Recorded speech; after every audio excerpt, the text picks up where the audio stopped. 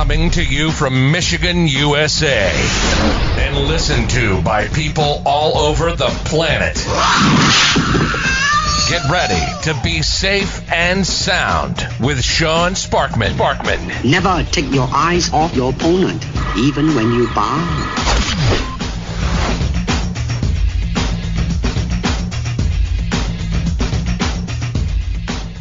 Welcome to the Safe and Sound podcast. My name is Sean Sparkman, your host. I'm really excited to be bringing you today out of North Carolina, a gentleman by the name of Paul Durso. Paul, it's great to have you on the show today. Thanks, Sean. Love to be here. I'm so glad to be here, actually. Yeah, and I've been itching to have you on the show because you're an interesting individual. So can you tell people a little bit about who you are and what you do? Sure. Been a financial advisor now for a couple decades. Makes myself feel very old saying that.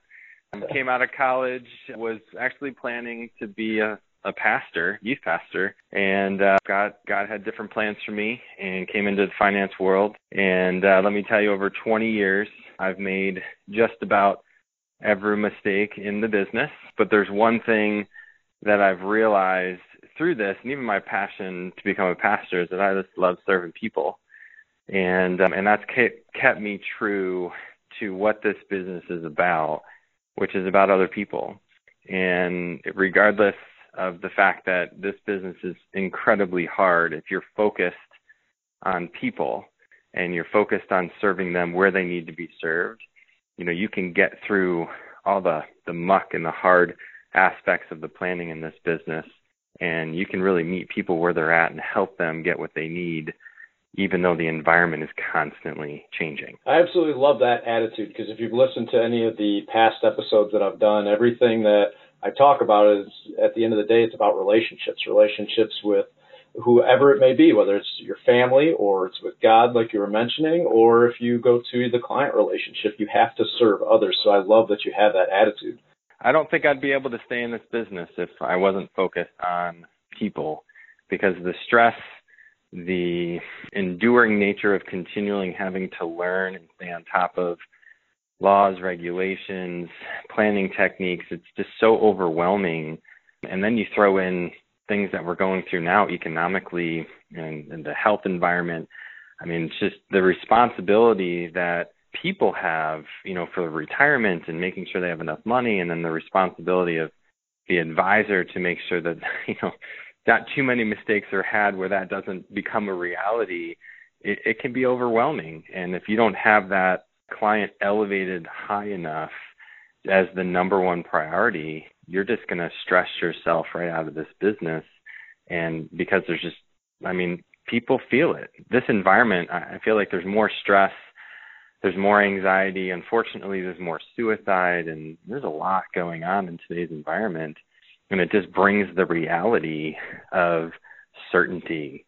It brings the reality of fear into the forefront of everybody's, planning for their future and planning for the safety of health. And it's a tough environment. And this, Sean, we deal with that almost on a daily basis through the lens of planning for retirement. Yeah, 100%. And it's been a very interesting time, to say the least, for this first part of the year of 2020. And I'm excited and interested to see what's going to happen in the future, because there's a lot of great planning, as I'm sure you've experienced, even though there's all these forces that are, driving things crazy. There's still a lot of really great things that we've been able to do for clients. So could you talk a little bit about how what you do is a little bit different than the rest of everyone out there? Sure. So what is really funny, that you set it up that way. When you reach a certain level in our industry, you get audited as you grow and hit these different levels of size, and the governing bodies come in. And the last time we got audited, the head auditor comes sitting down, and she's going through, her name was Betty Guido. Probably shouldn't say that, but it was just an intimidating name, And she's sitting down and she's asking us what we sell as a firm, how we manage assets. And she's like, how many mutual funds do you sell? And we were like, none. And she's like, well, how many bonds do you sell? And we were like, none. She's like, well, how? Oh, you can almost see like the light bulb goes off. She's like, well, how many ETFs do you sell? And we were like, 0. And she sits back, she kind of throws her pen on the table in frustration, and she's like, well, what the heck do you sell? And we're like, the most obvious thing that you haven't asked. And we're almost like irritated, and we're like, stocks, dividend-paying stocks. I mean, from a management standpoint, we're using the most common investment vehicle, which is a dividend-producing stock. I mean, there's other things, preferred stocks, but it's all stock-related. And if there's one bit of advice, in a blanket standpoint that I could give anybody, in passing, and it's my cardinal rule of investing. When you invest, it should always be to invest for income. That means you get paid to hold an investment. And that's been a lost form. That's been a lost strategy. Most people invest for growth. They're like, hey, I'll buy that for $100. Hopefully I'll be able to sell it for 200 or, 1,000. And that's when most people look at the stock market. Hey, I'm going to give you this. You give me a whole bunch more. And we're just left with frustration and doubt and anxiety because the market fluctuates so much. If there's one bit of advice I can give is invest for income, like dividends, for interest, that even if you don't get that glorified growth, I give you 100, you give me 200 back, you at least get paid to hold it.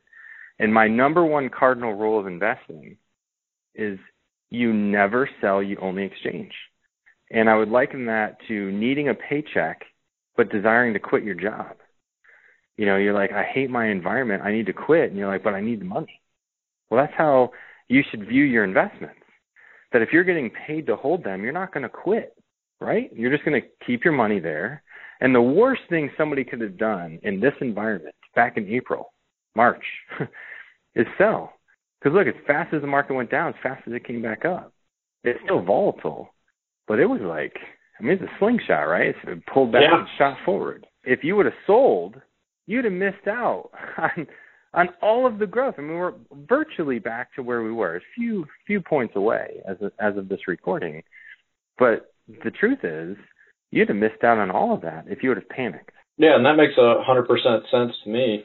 It's been crazy, the volatility, right? We had some of the fastest drops in history at the time, and we've also had some of the fastest recovery that we've ever seen, because this is a black swan event, something that we've never seen before in the history of our nation, right?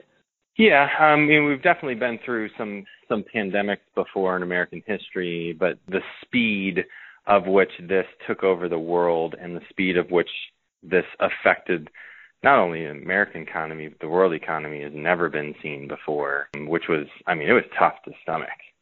Watching the market drop, 8 to 12% in consecutive days. That was tough.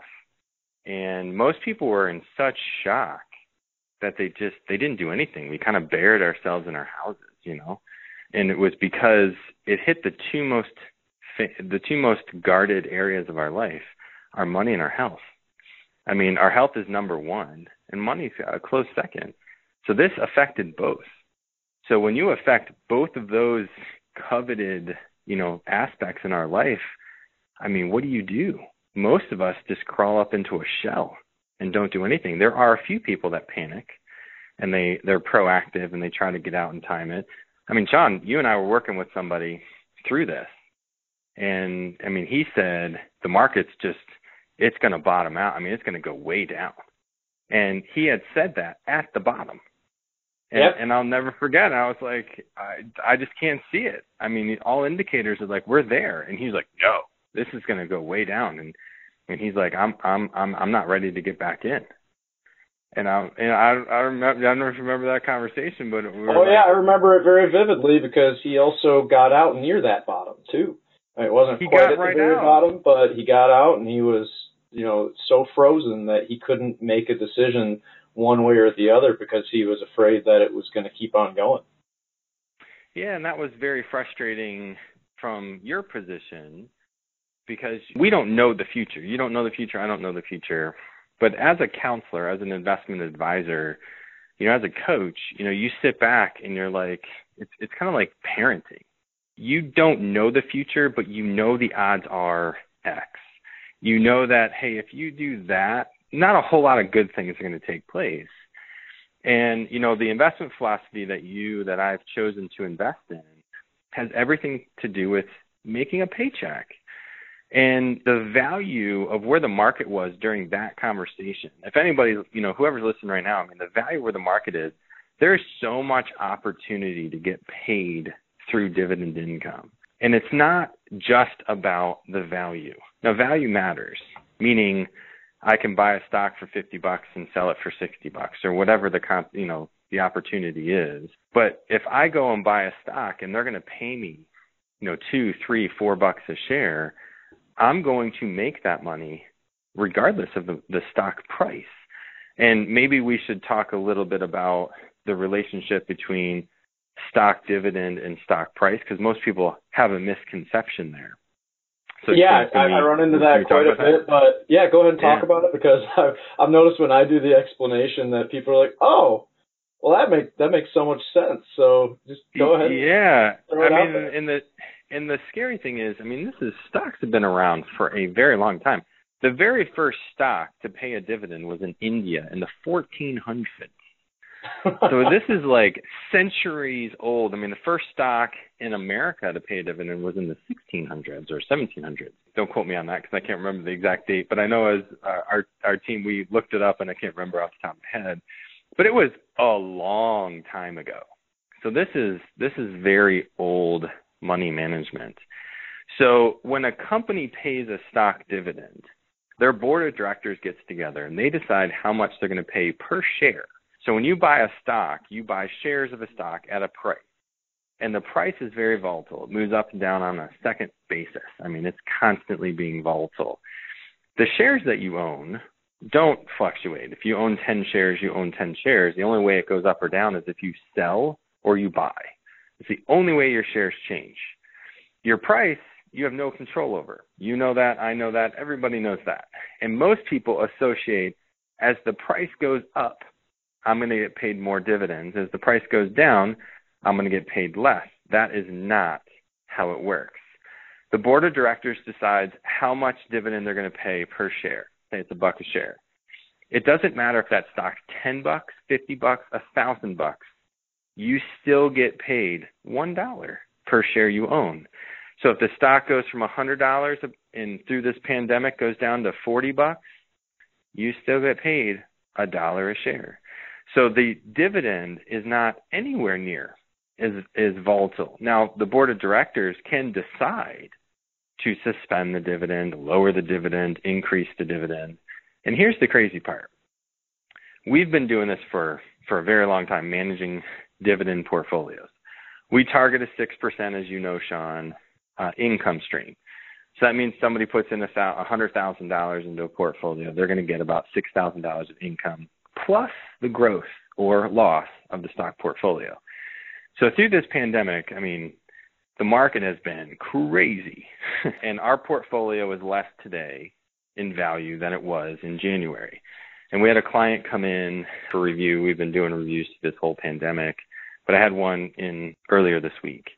And we went through the review and we looked at their balance January 1 of this year.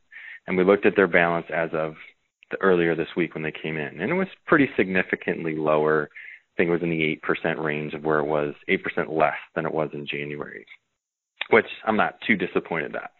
However, their dividend was 6% higher. So the income through this worst environment that you, anybody listening to this, I don't care how old you are, this is the worst financial correction market adjustment that anybody has seen that's alive in today's environment. And yet the income went up 6% over where it was in January. So let me ask you a question before you keep going, because I get a lot of questions, and I love when we go through this, but the question is, how does my income go up when the value of my portfolio goes down? So companies in situations like this, they're just as worried that you're going to sell your stock as you are that you're going to lose your value. So it's this double dynamic. You've got the investor, I bought it for $60 a share. It's already down to $50. I don't want to lose it and drop it to $40. I'm just going to sell now. And the stock company is going, well, hey, our stock value is falling, economic events, health crisis. We have to do something to stimulate to our investors, hey, we're strong, don't sell our stocks. So the board of directors will get together and say, hey, we're going to increase our dividend from $1 a share to $1.06 a share or something like that, which doesn't sound like a lot, but that's a 6% increase. What will take place in environments like this is companies in the vast majority, well, not the vast majority, about 40% of the stocks that we hold increased their dividend. You know, they didn't suspend it. They didn't decrease it. They didn't do a Ford Motor Company and suspend it? No. I mean, a lot of companies did. And that's right. where you, Sean, that's where advisors, you know, our company, that's where we come in and you pay for good advice and management because you want to make sure you're in the right stocks. But there are so many companies out there in this environment that increase their dividend. And on the other side, there's plenty of companies that decrease. Right. So how are they able to, when there's a global pandemic and the economy's shut down, go and increase the dividend and still be a viable company? Cash. You know, the simple answer, the blunt answer is, you know, the position of how the company has been structured. You know, how much cash do they have in the bank? How much debt do they have? What's their PE ratio, price per earning? So, you know, how much leeway do they have to lay off on the economy? Because as the economy slows down, and we're also assuming that their business slowed down. That's a big assumption because there are plenty of businesses that exploded through this pandemic. So, you know, don't I wouldn't just assume that they got hurt. Like Clorox, there are plenty of companies out there that, you know, we can think of that just exploded in growth. And actually, one of my buddies who lives in my neighborhood, we exercise quite a bit together. He actually works for a company, and one of his largest clients is Clorox. And he was telling me, this was a month ago, he said, you know, I talk often with the top execs at Clorox, and they said that as of a month ago or whatever it was, 6 weeks ago, their profit was 116% year over year up from where it was a year ago. And he said, if we stopped selling, this is one of the top execs at Clorox, if we stopped selling our product today, this is 6 weeks ago, it would take us 4 months just to restock the shelves of the marketplace. So when you say, how can a company pay, how can a company do X in an environment like this, there's a lot of assumptions in that. Now, there are plenty of our companies that were hurt, like oil and gas.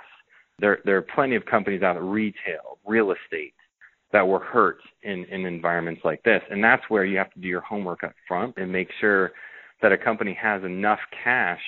And I like to look at companies from the standpoint of, hey, if everything went to, you know, a very bad place, how long could they handle not receiving typical profits and still pay their dividend? And I would like to see at least 8 periods of paying dividends. So that's basically 2 years of dividend payments with reduced or less than stellar earnings.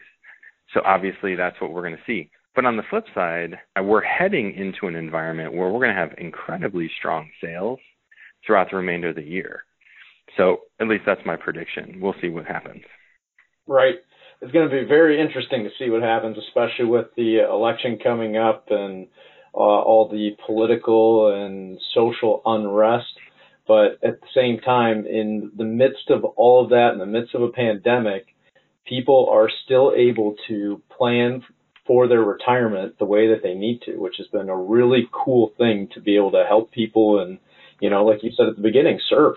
So you recently wrote a new book, right? Absolutely. Actually, just came out this week. It's actually not even available. I got it. It hasn't been technically released yet, but it's Mastering the Art of Financial Planning. It took me a few years to get this work published and out there and written, really. And so, yeah, I'm very, very excited about it. It's written in 3 sections. The first section is really the fear that the investor is faced with when investing. It's the big money, it's the big outfits, it's the fraud, it's the dangers, it's the skepticism. It's why financial advisors have a bad rap, which is the whole first section. Rightfully so. There's been lots of corruption, unfortunately, in this space. And I just bluntly talk all about it in the first section. The second section is all about real, true blue planning. And, when it comes down to it, there's nothing more important to a client. And you do this very well, Sean. There's nothing more important than planning exceptionally well. If you're a coach out there, if you're a manager, having a strategy on how you're going to accomplish something, having a game plan on how you're going to go attack a Super Bowl or the big game, that's vital to success. Well, how is that any different in retirement planning? So the second section of this is what constitutes and how do you build a really good plan for retirement? And the third whole section is execution. What good is it to have a plan if you don't know how to execute it? So it's the fear and anxiety and stress that holds you back. It's how to plan and how to execute is how the book was written. The one thing that I do like is that coaching part and the execution part requires the relationship with, say your advisor and you as the consumer to be one where the consumer is being educated and they're learning and they understand the moving parts and the processes. They don't have to have, the whole flight manual on how to fly a 747, but you have to have the basics so that you can actually have proper execution. Yeah, again, that's where your firm, what you do so well in empowering your clients. I know firsthand when you take somebody through a plan, you almost want to teach them in a way where they can do it themselves.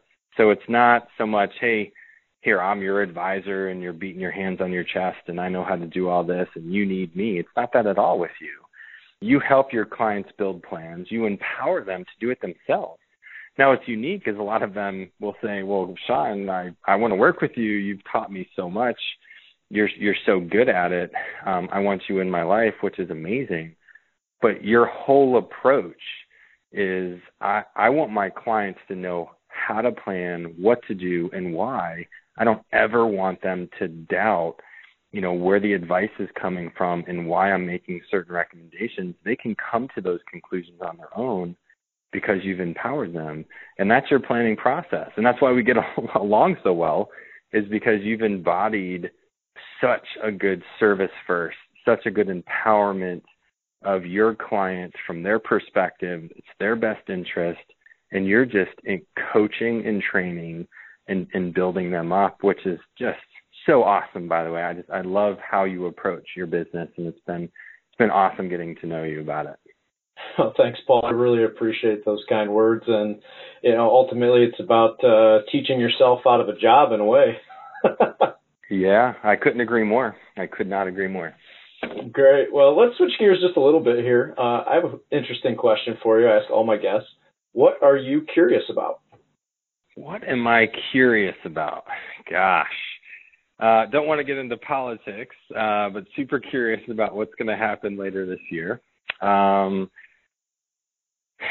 would also say curious about, I love to travel. This doesn't have to be about finance, right? No. I absolutely love to travel. It's one of my favorite things in the world. And I think that was a pun in there. But I'm super curious as to different cultures and how they live. I learned so much about serving people. I learned so much about our business by seeing how other people operate, other cultures, other societies, and how they run and what they do, how they run their day. So I'm very curious to learn about different areas in the world that I've not been to. Have you ever been to Japan? I have not. I went to Japan a few years ago with one of my best friends, just to do some martial arts training because it was a dream that we always had together. We spent a couple of weeks there, but you were talking about how cultures are so much different. And one thing that really struck me when I was in Tokyo, very mundane things, but it was so strikingly different than the culture here. is there's a lot of escalators, and really, really long escalators, to go from the top of Tokyo down into the subway system and back up. And in Japan, there's a line in the middle of all the escalators, and everybody there is so polite and respectful that the one part of the line, which is the right side, is where you're supposed to stand if you don't feel like walking up the escalator. Whereas the left side is for people that want to walk. And all the native Japanese are so polite and respectful that they all stand on the right side. The only people that wouldn't be doing that were people like you and me, or somebody that wasn't from Japan that might be standing in the walk lane. But it was just so they're not in a hurry? No, well, sometimes they are, but they're leaving room for the people that are in a hurry to be able to walk. So Americans on the flip side are all on the left side standing. Yep. And then there's people, that in the fast lane, and they're like, get out of my way, or. Well, and they won't even say anything. Awesome. You'll get like a traffic jam. It's like somebody in the left lane of the freeway that's going slow. They'll be stuck there, and they won't even know that there's somebody behind them. And the Japanese are so polite that they're just standing there waiting for the person to move, and they won't say a word. Wow. Yeah. That's awesome. It's just a cool little interesting culture thing. But let's wrap this thing up. And before we do, is there anything that I should have asked you that I didn't? I mean, gosh, Sean, we could talk for hours. Right. I don't think that, sure, I'd love to get into more of the panic and stress and things that, we should or shouldn't do as investors and advisors. But if there's one last, note that we could really leave the listener, the people that are going to partake in the show, would really just be to make sure that they've got a good, robust plan. And if there's any last thing I would say is you got to meet Sean. If you don't have a plan, if you haven't taken him up on an offer to sit down, which you probably don't even bring up because you're so polite, you must have learned a lot in Japan, would be to call up Sean in his office and sit down and get a plan, because the planning process that he goes through is just awesome. And it's empowering and it's freeing, and there's no better time in the stress and anxiety of this environment that we're in to know that you are on track, and if you're off, how to get back, because so many of us are stressed right now. I've been stressed more than ever, and I don't have anything to worry about financially, but the anxiety is just overwhelming. So we're all in this tough place. So don't stay there. Go plan, sit down, empower yourself, and find the freedom and confidence that you desire and deserve for your future. And that can very quickly happen by sitting down with Sean and getting a plan done.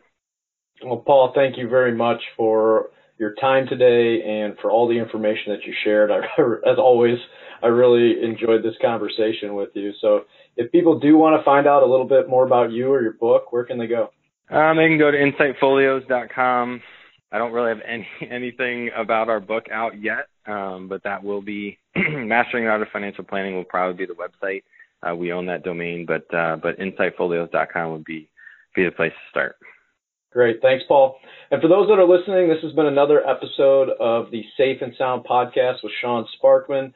Please catch us next week. We're going to always bring you more interesting guests and interviews so that you can get educated and you can build that safe and sound lifestyle for yourself. So thanks again, and we'll catch you soon. Thanks for listening to Safe and Sound Radio with Sean Sparkman. If you have questions or would like to suggest a topic for future shows, contact Sean at 313-246-9278 or visit the website at www.safeandsoundretirement.net. That's www.safeandsoundretirement.net. I must leave.